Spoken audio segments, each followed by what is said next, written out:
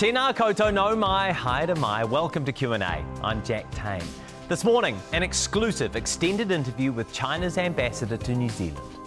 If war or military conflict is imposed upon us, but we have no choice but to respond. Then, the fringe parties and sometimes controversial figures chasing MMP's elusive 5%.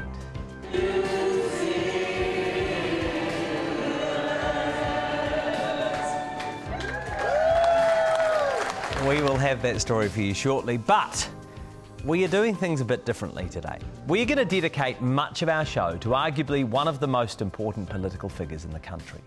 In January, Wang Xiaolong arrived in New Zealand and took over as China's new ambassador, stepping into the role at a time when China's place in the world and China's place in the Pacific is the subject of intense debate. For days, the Chinese military conducted aggressive exercises in the Taiwan Strait, firing missiles into the nearby waters and simulating an attack on the disputed island. A response to a decision by US House Leader Nancy Pelosi, who at the start of this month became the most senior American political figure to visit Taiwan in the last 25 years. In my opinion, it was reckless, if you want to be kind. It was provocative, and it was actually dangerous. But the relationship between the superpowers has arguably been deteriorating for some time. Former US President Donald Trump launched a trade war with President Xi Jinping. Then last year, America signed a deal that will eventually give Australia nuclear submarines, a move that China interpreted as a major provocation. In February, China signed a no-limits partnership with Russia, shortly before Vladimir Putin invaded Ukraine. Add to that the debate over China's crackdown on Hong Kong and the impact of the global pandemic. This is an especially tumultuous period for the world order, as two superpowers jockey for position. And in the middle, well, that's us. New Zealand, which culturally and politically identifies more with the liberal democracies of our traditional allies, but whose biggest trading partner is China. Over the last few years on Q&A, we have requested interviews with China's ambassador on many occasions, and every time we've been turned down. Until now. This is the first time Ambassador Wang Xiaolong has been interviewed for TV since he arrived in New Zealand in January. The ambassador studied at the University of Kent, has a PhD in economics, and was previously China's ambassador to Mongolia, as well as holding several other diplomatic positions.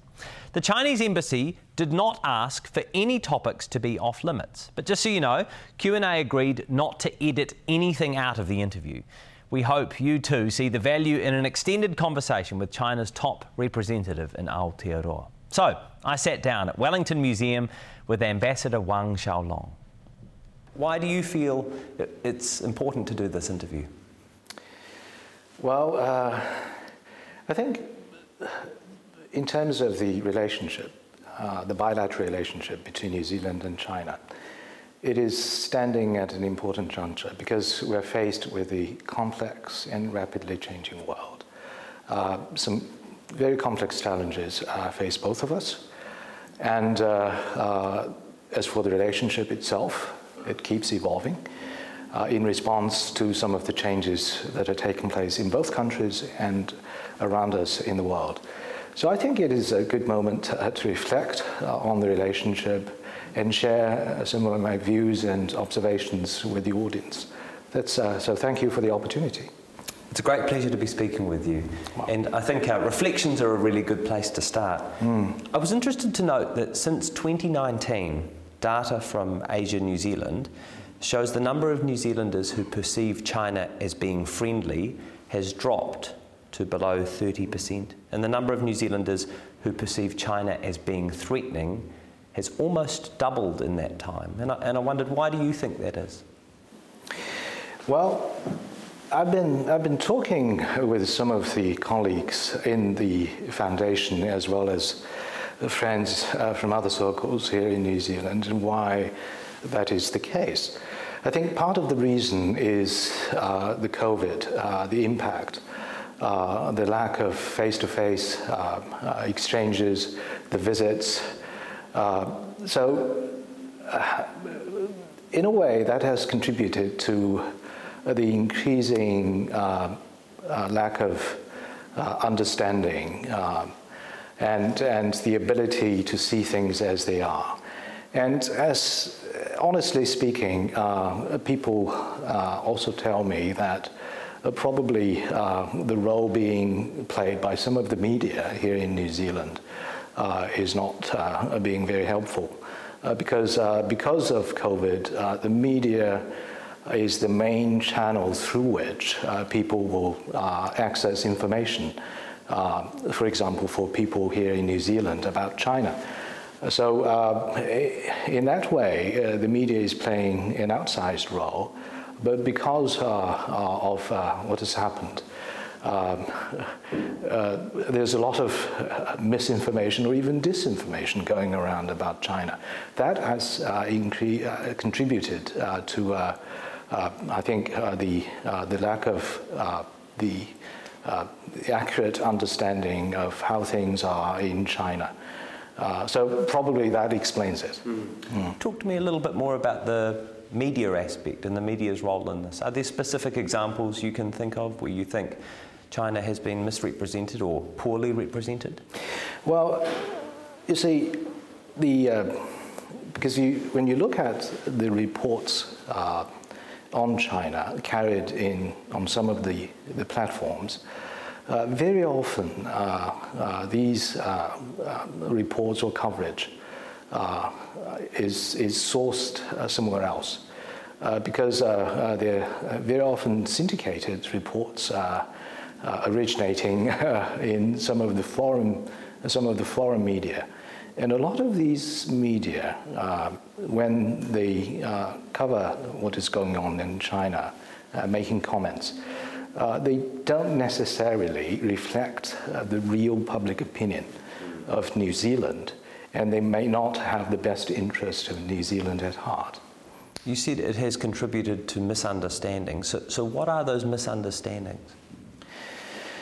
Well, for example, about what is going on with the COVID, the policies, the approach, the state of the economy, and, for example, how some of the foreign policy issues are being approached by China, the impact on the region and the wider world, and how it relates to New Zealand. Let's focus a little bit on some of those geopolitical issues.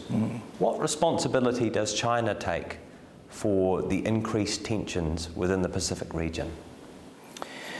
Well, if you mean it's what is going on, for example, across the Taiwan Strait, I think the crux of what is going on, what relates to Taiwan, is the sovereignty and territorial integrity of China, and the One China principle associated with it.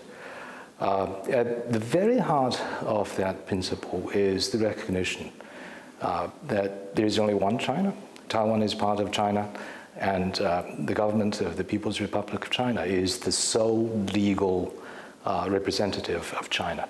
So that is a widely recognized and supported international consensus, as affirmed, for example, in the UN General Assembly Resolution 2758. It is also the political foundation of the diplomatic relationships we have established with over 180 countries in this world, including New Zealand, including the United States. But what has happened with the latest visit by Speaker Pelosi to Taiwan is an affront to the sovereignty and territorial integrity of China. It is a violation of the commitment made by the United States itself on One China. And it's also a serious threat to peace in the Taiwan Strait and stability in the wider Asia-Pacific region. As a response to that visit, China held military exercises in the Taiwan Strait for several days. I note that those exercises disrupted shipping, including New Zealand shipping. Is it fair that China's military exercises should impinge New Zealand exporters and their commercial interests in the region? Well, because of the serious nature of the visit, the impact on China's sovereignty and territorial integrity as a country, we have no choice but to respond. And our response has been legitimate, appropriate, but at the same time measured and proportionate. But first and foremost, it's the countermeasures we have taken are meant to be defensive, to safeguard our sovereignty and territorial integrity. But at the same time, it is also meant to be preemptive as a deterrent against further escalation by the United States and those separation and independence-seeking elements in Taiwan beyond a point of no return. Because if that happens, that will spell real disaster for peace and stability, first and foremost in the Taiwan Strait, but with serious implications for the wider Asia-Pacific region as well. So, in a way, what we're doing, I think, is what is the responsible thing to do, just to prevent something worse from happening that will damage the interest of everyone, including countries like New Zealand. When you say something worse, what is your concern there? What do you mean? Because, you see, over the years, we have a status, because there has been a lot of talk about the status quo being broken. Indeed, the status quo has been broken, not by China, but by the United States and the Taiwanese authorities, because what is central to the status quo ante would be the recognition that there is only one China, and the commitments internationally on the one China principle. But since the Tsai Ing-wen government came to power, it has been consistently taken steps, but acted on by some forces, including some of those in the United States, to walk back the one China principle, the shared recognition on both sides of the Taiwan Strait. There is only one China, and both sides of the Taiwan Strait belong to that same one China. And on the part of the United States as well, more recently, they've taken steps to upgrade their official interactions with Taiwan. They've even forayed into military exchanges and military cooperation, and they've, contrary to their commitment to face down and eventually face out arms sales to Taiwan, they've faced up those sales to Taiwan, both in terms of quantity and quality. And with this latest visit by Speaker Pelosi, they've upped the ante significantly. And instead of going for a course correction, they have doubled down with a follow-up visit. So we need to take the countermeasures to draw a line in the sand, because if this is allowed to go on, it is going to be a very slippery road to a military conflict. Well, certainly. Is that your concern? Yeah, certainly. We won't seek any military conflict because we have always stood for peace and oppose war. But if war or military conflict is imposed upon us, but we have no choice but to respond. But let me make a follow-up point. You may have noticed the most recent white paper we have issued on the question of Taiwan and the unification of the motherland. This is the third white paper we have issued on the question. And in each and every one of them, we have made it clear consistently that what we would be aiming for would be peaceful reunification of the country. And over the years, we've been making consistent efforts to bring about that result. And at some point, we even made some significant progress with the cooperation from the authorities from the other side of the strait. We've established a framework for dialogues to take place, and we've established a framework for economic cooperation across the strait to take place. But since Tsai Ing-wen came to power, that process has gone into reverse. And we have made it very clear that we will still make our best endeavors to aim for peaceful solution, a peaceful reunification of the country. But we won't rule out any options. We want to keep all options on the table, not because we want to seek it, but because we want to keep it as an option, as a deterrent against escalatory moves on the other side. And that would also serve as the best guarantee that there will be a peaceful solution and the country will be reunified peacefully. Coming up, I ask about China's record on human rights.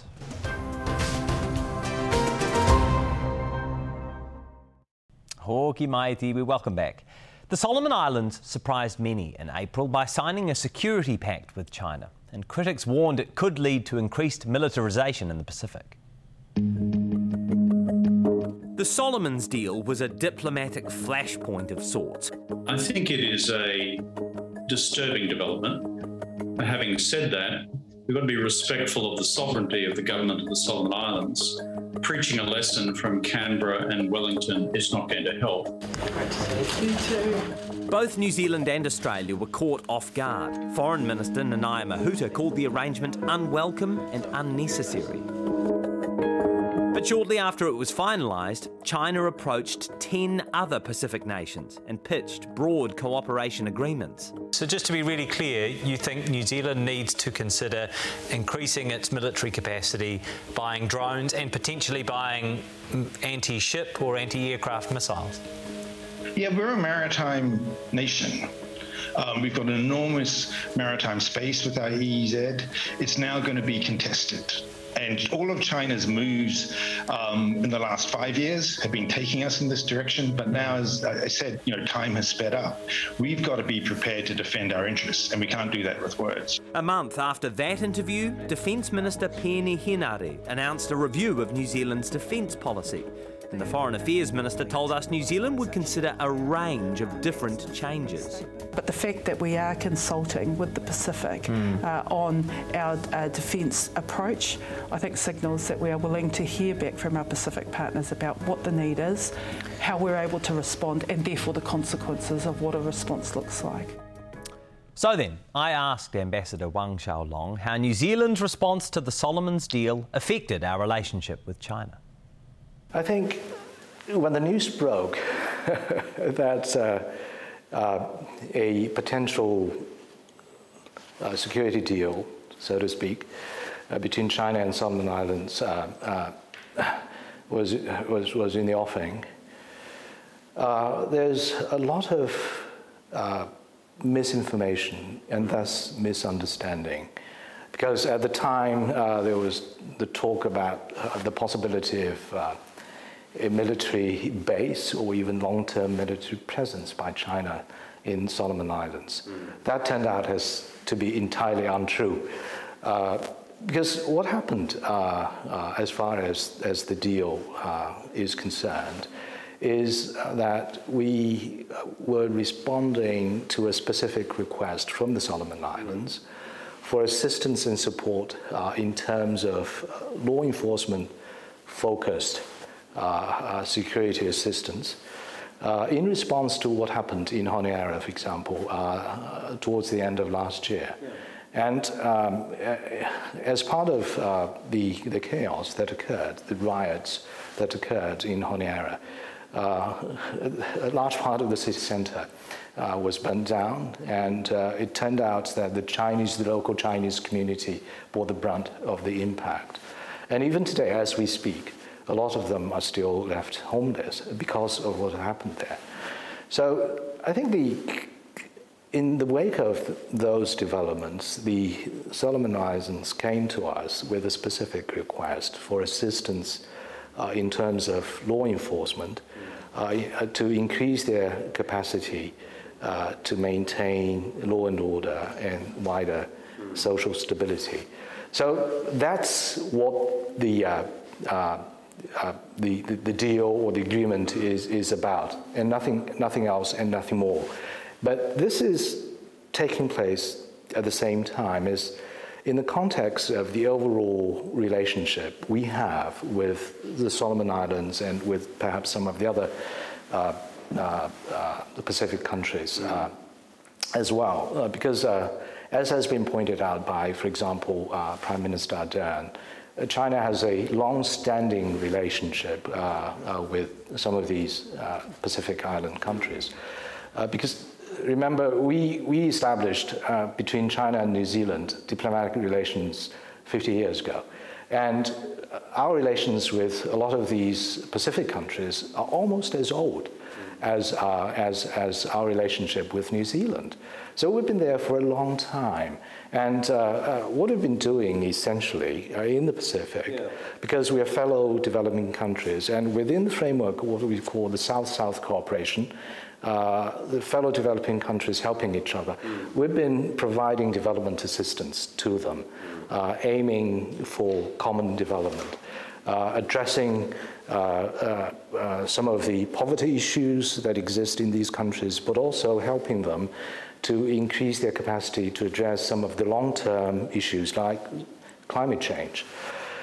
So in that sense, I think between New Zealand and China, we share a lot of common interests in the South Pacific, because both of us would like to see peace and stability first and foremost in the region. And in that respect, let me say in very clear terms that as far as we are concerned, we're not interested at all in so-called geopolitical or geostrategic competition. We're not doing it here in the South Pacific. We're not doing it anywhere else in the world. What we're trying to do is to help them for common development. And in that respect, because New Zealand has been helping these countries as well over the years, and we appreciate that. Because we understand that New Zealand has long-term traditional links and influence in this region. We respect those, and we hope that on that basis we could work with New Zealand to pool our resources together, to join our hands to help these Pacific Island countries. Did you have any concerns as to New Zealand's response to the Solomons deal and to the proposed deals with other Pacific nations? As I said, there was some misunderstanding in the initial stage, but I think those misunderstandings have been clarified largely. So I think we have better understanding of where we come from, each of us, on this as far as this region is concerned.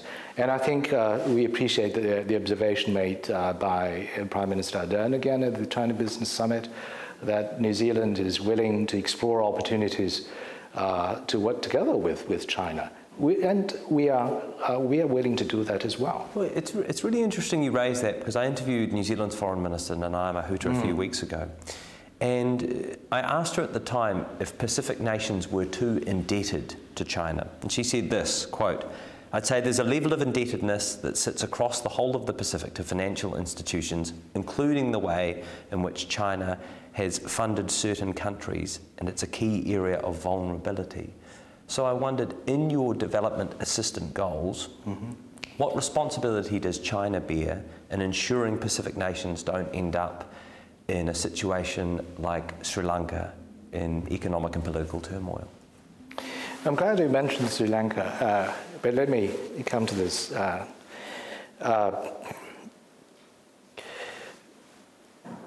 What we've been trying to do in the South Pacific and in other parts of the world, be it in Latin America, Africa, or closer to home, Asia, with developing countries, is to trying to increase their capacity for indigenous development through development of infrastructure, building up some of the key industries, and helping the development of the local capacity as well, through training, education. So the South Pacific is no exception. And we are doing this largely through donations. But of course, we provide some of the loans as well, but most of them are on comparable terms, or on very concessional and comparable terms as compared to some of the other donors like New Zealand and some of the multilateral financial institutions like the World Bank, like the Asia Development Bank. And if you look at Sri Lanka, the loans provided by China accounts for only about 10% of their overall external indebtedness. So most of that is owed to the other Western countries and the multilateral financial institutions. So even the Sri Lankan themselves would tell you that what has occurred, the difficulties they're in at this moment, has very little to do with their cooperative relationship with China. But as a matter of fact, both in Sri Lanka and in some of the South Pacific countries, again, what we're trying to do is to help them to develop their capability for long-term sustainable development. And none of these countries has fallen into debt distress because of their relationship with China. And actually, what have been helping them is to make development in these countries more sustainable over the long run, so that instead of falling into traps of indebtedness, they could lift themselves out of the trap of underdevelopment. After the break, why is China still trying to stamp out COVID? And then Hannah Tamaki, Sue Gray, Matt King. With their powers combined, we ask if they can turn Facebook likes into 5%.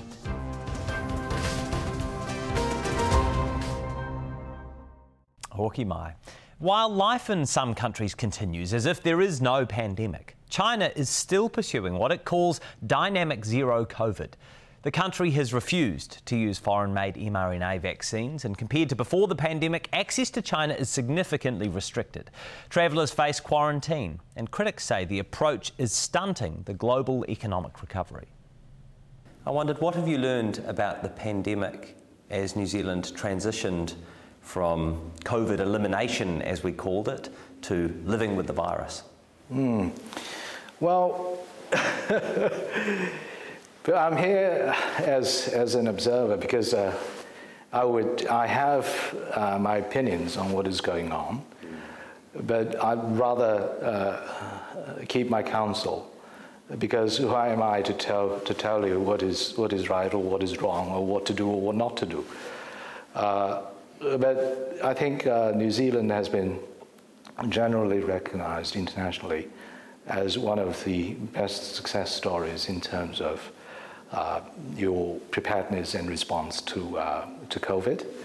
And I congratulate New Zealand for that. And we have our own way of dealing with it. But we share some similarities, at least in the initial stage, in our approach in terms of elimination. But I think the policies in both countries have evolved since then. Why is China still pursuing a zero COVID policy? We characterize it as dynamic zero COVID policy.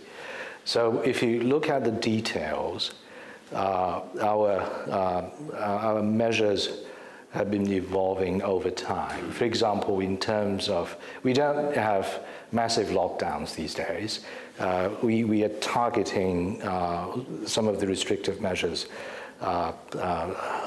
better, focusing on smaller areas where we have these surges in caseloads. And we have also reduced the number of, we still have MIQ in place in China for travelers going into China. 10 days, right? No, it's come down to 7 days now. 7 days plus 3 at home, is it? 3 at home. But as compared to what it used to be, at the beginning it was 21 days, and at some point it came down to 14 days, and now it's 7. But I'm confident that with the virus being brought under further control, I think with supporters with the data and the best available science, we'll further adapt our COVID measures. Tell me a bit more about that, because right at the start of this interview, you told me about the importance that China places on person-to-person relationships. I noted that at the China Business Summit, you said, quote, China's door of opening up will never close, it will only open wider. Yes. But at the moment, it is extremely difficult for people to visit China. Chinese citizens who leave China know they face that quarantine period if they can make it home. Even your staff here in Wellington are still pursuing a version of zero COVID in New Zealand. So how does China expect the world to maintain face-to-face relationships if it's shut off to the world? I think the face-to-face relationships, including the travels across borders, have resumed, and I think it is increasing in a sharply rising trajectory. Again, I'm confident that as things move, the border control measures will further ease. But there's a trade-off, to be honest. There's a trade-off here. What happens in the short term, the price we have to pay, but with what happens in the long term. Because as we see it, given the circumstances of China, because if you think that doing it in a country like New Zealand, a country of 5 million, is difficult enough, try to multiply the magnitude of difficulty about 300 times when it comes to China. The question why, I suppose. Yes, right, because the population is simply so large. Even when the rate of infection is relatively low, with the control measures, with the vaccination campaign, but still, because the base is so huge, even if a small number of people, small proportion of people get infected, that could be still quite significant by any standard, and those would exert enormous pressure on the public health system. And all along, I think this is what we share between New Zealand and China. We put people first.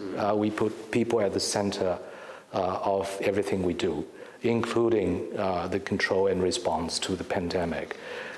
Our first priority consistently has been protecting people's lives. So on that basis, we integrate the needs for wider economic and social development. And as things evolve, I think we'll be in a better position.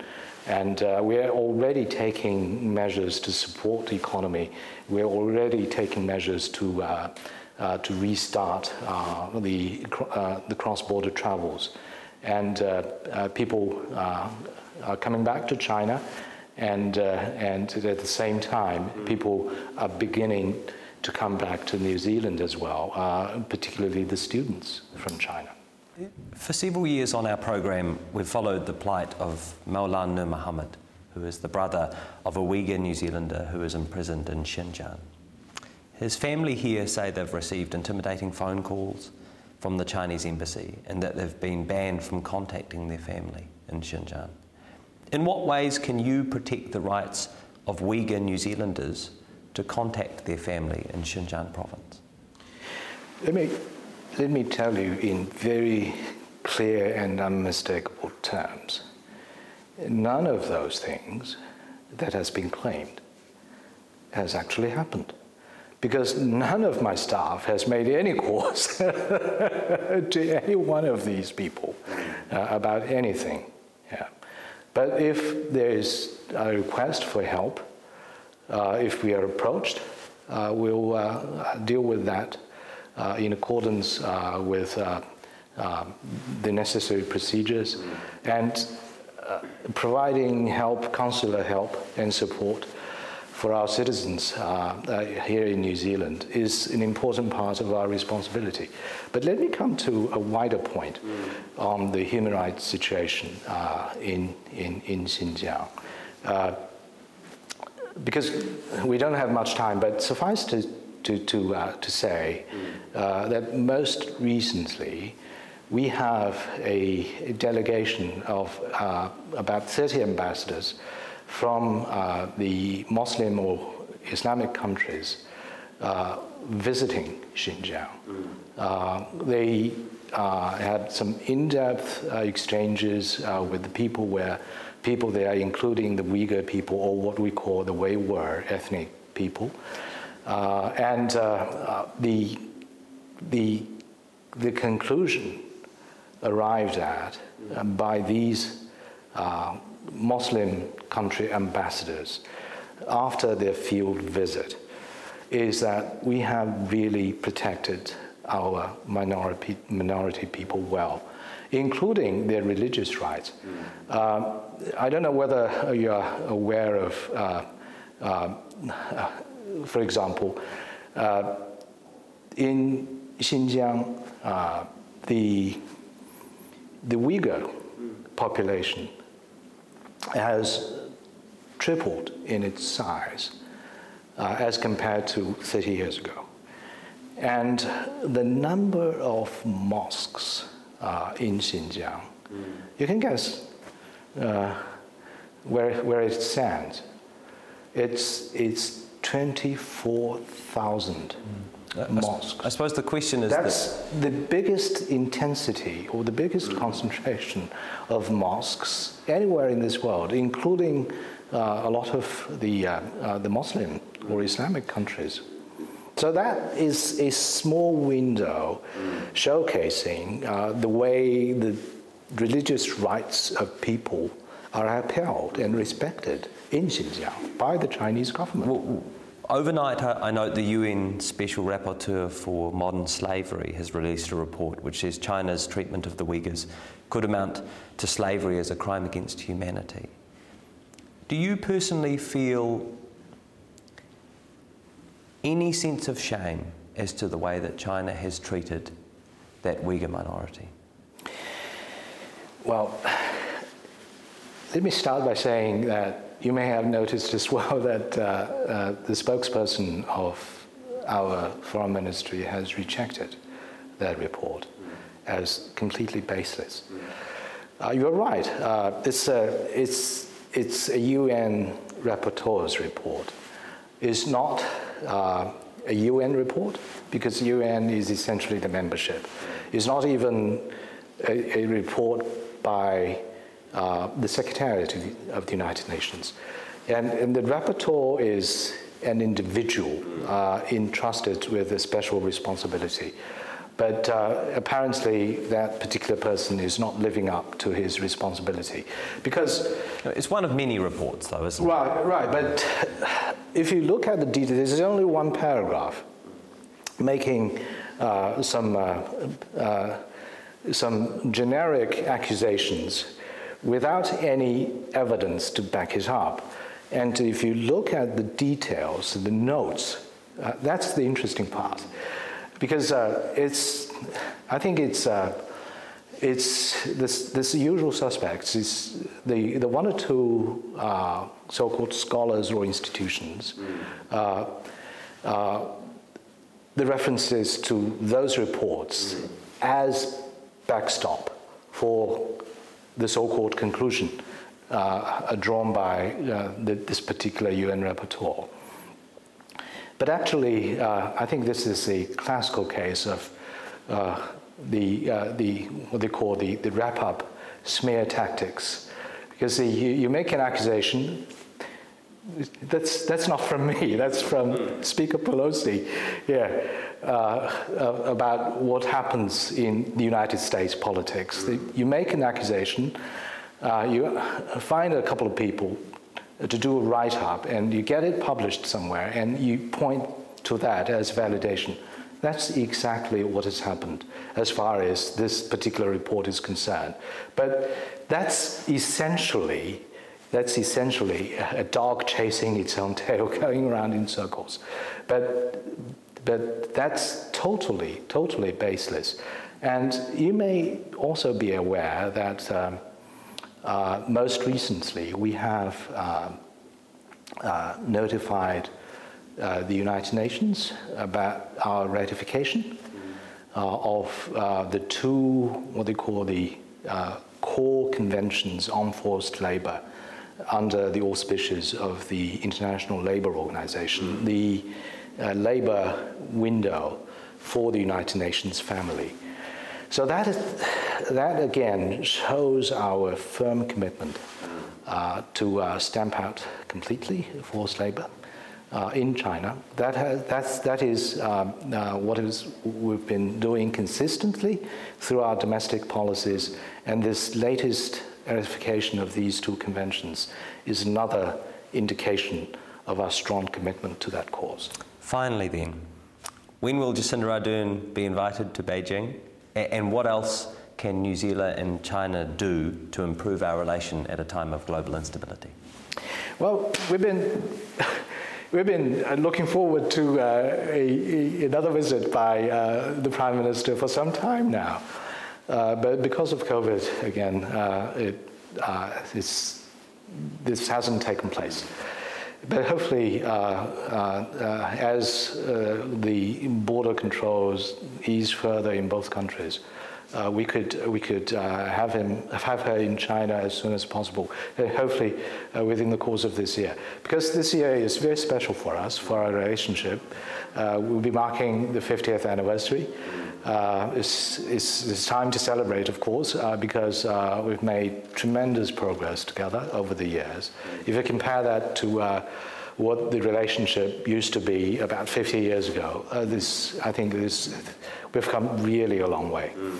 But at the same time, as I pointed out in my presentation at the China Business Summit, there's no room for complacency, because as compared to the demand from both sides, as compared to the aspirations from both peoples, and as compared to the potential that exists, there's still a long way to go.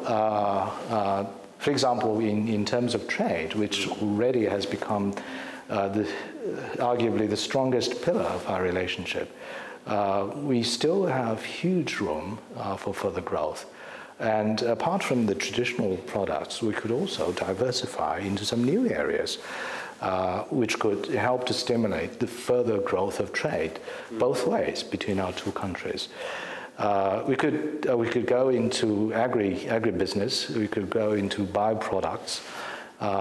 These are some of the strengths of New Zealand, and we could build on, and from which we could benefit as far as China is concerned. I was yesterday attending a ceremony celebrating 30 years of a sister city between Palmerston North and Guiyang in China. I think that's a very good showcase what has happened and how the relationship has benefited both sides. Because apart from the trade and everything, New Zealand export going into China, but at the same time, the cooperation we have conducted in cattle farming and in kiwi fruit farming have helped to grow the relevant industries in China. So this is another example of how both sides could benefit for such a relationship. But of course, again, the relationship between us is much broader than trade as such. It's way beyond the transactional. We have other areas as well. For example, the very strong deep people-to-people links between our two countries. That's what I've found out since my arrival as ambassador this time around. The community here, the Chinese community here, is one of the biggest. It's about 250,000 people here. So they're contributing enormously to the relationship and to the local development. And also at the international level, both of us support peace and development in the world, and both of us would want to see peace and stability in the Asia-Pacific region, and both of us will want to support international cooperation to address some of the common challenges like climate change, like the ongoing COVID pandemic. And actually, we have started working together bilaterally, but more importantly, at a regional level and even globally. And these, I think, are areas we share enormous common interests. And these are areas, I think, with great potential for future growth in terms of the relationship. So, as ambassador, I'm excited. I've come in at this opportune and important juncture in our relationship, and I'm ready to work with our friends in New Zealand to take the relationship to the next level, to give increasing substance to the comprehensive strategic partnership we have established between us. That is Ambassador Wang Xiaolong. If you want to contact the Q&A team, please, kōrero mai. These are our main platforms. You can email us if you like, or find us on Twitter or Facebook. Up next, the pitfalls of trying to get cut through as a politician when your name is Matt King. This guy thought he was coming to see Mike King. Yeah, I thought he was going to be funny. He genuinely thought that this was Mike King on tonight. Yeah.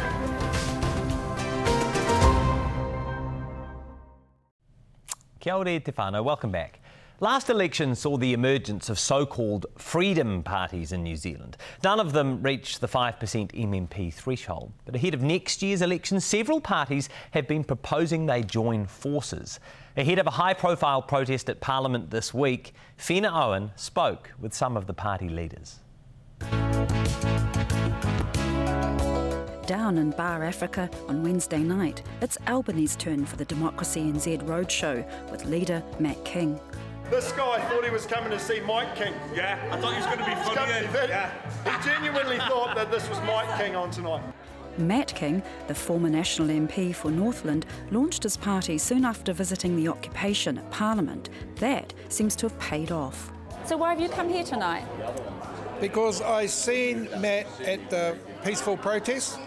Are you looking for a party to vote for? Yeah, definitely looking for a party to vote for, so I like to, Matt's not the only one that I'm looking at. I was actually a member of the National Party, but I haven't renewed my subscription. So you're looking around, Matt King claims that 20 to 30% of voters are what he describes as politically homeless. I've never seen anything like it. I mean, I think this election's going to be the most important election that this country's ever had. This is where I work and have worked basically the last 30 years, 5 days a week at the coal front, and I see all the problems with young people and the people here every day. South Auckland barrister Ted Johnston is co-leader of New Conservative, along with former teacher, now law student Helen Harton. Well, family, of course, is who we are, is the heart of New Conservative. New Conservative was founded by Colin Craig. Last election under Leighton Baker, they gained 1.5% of the vote. Since MMP was introduced in the mid-90s, no new party has broken through that 5%. all of the smaller parties recognise that, and we know that very likely we will need to make deals, make coalitions, make alliances of some sort. So we, like every other party, no doubt, is having meetings, informal meetings with everyone else. Since I've been here, I've been doing a lot of meetings around the community. The Outdoors and Freedom Party was given a boost at the Tauranga by-election. Controversial lawyer and anti-vaxxer and co-leader Sue Gray, gaining just under 5% of the vote. Really, really fun place. She's in the UK right now, but still on the campaign trail. We will be the game changers in Parliament. There's scope to have some sort of alliance or umbrella party that represents a whole range of different issues, and we can actually disagree. But you want to be that umbrella party? I want to be part of that party. I don't necessarily think it has to be the Outdoors and Freedom Party. We're well placed because we're registered. Vision New Zealand is registering at about 1 for the first time. That's Hannah Tamaki's party. The poll was a very pleasant, beautiful surprise. And I think it puts it down to the fact that people have got to know us a little bit better over the lockdowns and over all that's been happening, and maybe visually seeing me at protests. At their last protest, led by Brian Tamaki's Freedom and Rights Coalition, Tamaki announced he was establishing an umbrella party and that 4 minor parties had signed up. Can you yet name these other 4 parties that you're talking to? You know very well the answer to that. No, I can't. Somebody thought this jug was worth like hundreds of dollars. Go to Briscoe's. Back in the Tamaki's kitchen, we pressed Vision NZ's leader on those parties.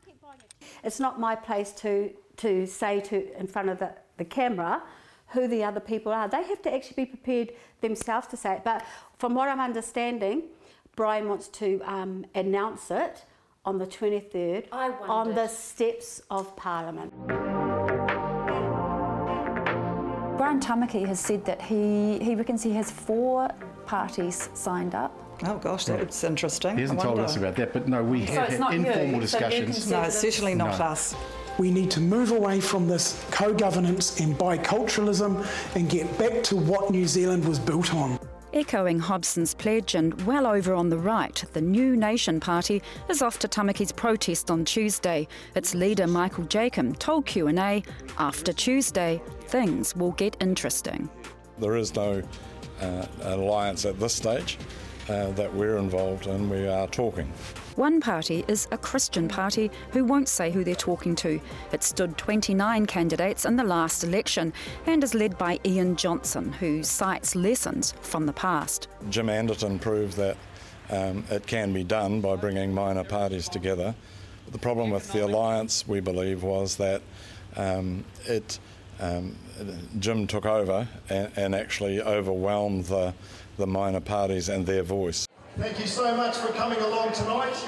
Matt King's Democracy NZ also made it to the latest poll at 1%. So at the moment, you haven't signed on to an umbrella party arrangement? No, I haven't, and I don't think we will be. I'm confident that Democracy NZ, our strategy and our team, we're willing to give it our best shot, and I absolutely believe that the fact that I could win my seat gives me an advantage over all the other minor parties. So only one of the parties we've looked at may possibly have a deal with the Tamakis. That's New Nation Party. But in the age of Facebook, right-wing local freedom movements, some with political ambition, are constantly popping up. Enough is enough! It was also a 23rd of August, 18 years ago, that Brian Tamaki led his last big protest to Parliament.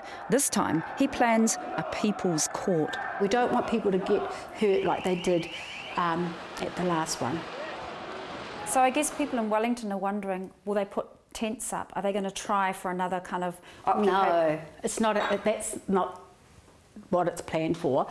But there could be somebody out of your control. Well, Hannah, once we all walk away, once Brian and Freedom and Rights Coalition and the Freedom Movement walk away, whatever anybody else does, sorry about it. Not our concern. The idea of People's Court and the Nuremberg trials and code is often talked about by the Freedom Movement. This weekend, the Outdoors and Freedom Party leader is off to Germany. There's some kind of commemoration of Nuremberg this weekend, I believe, so I'm doing my best to get there. Back at Bar Africa, Matt King's audience are on their feet. Yeah. He knows he has many more anthems to sing if Democracy NZ is to go it alone.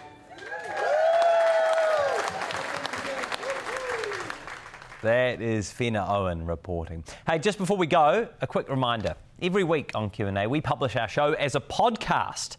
We put it up without ads, and you can find it by searching NZ Q&A on Apple Podcasts and Spotify. For now, though, Kuamatu, that is Q&A for this week. From the Q&A team, thanks for watching, and ngā mihi kia koutou I ngā karere. Thank you very much for your feedback. Hey, te rā wiki. We'll see you next Sunday at 9 a.m. Q&A is public interest journalism funded through New Zealand On Air.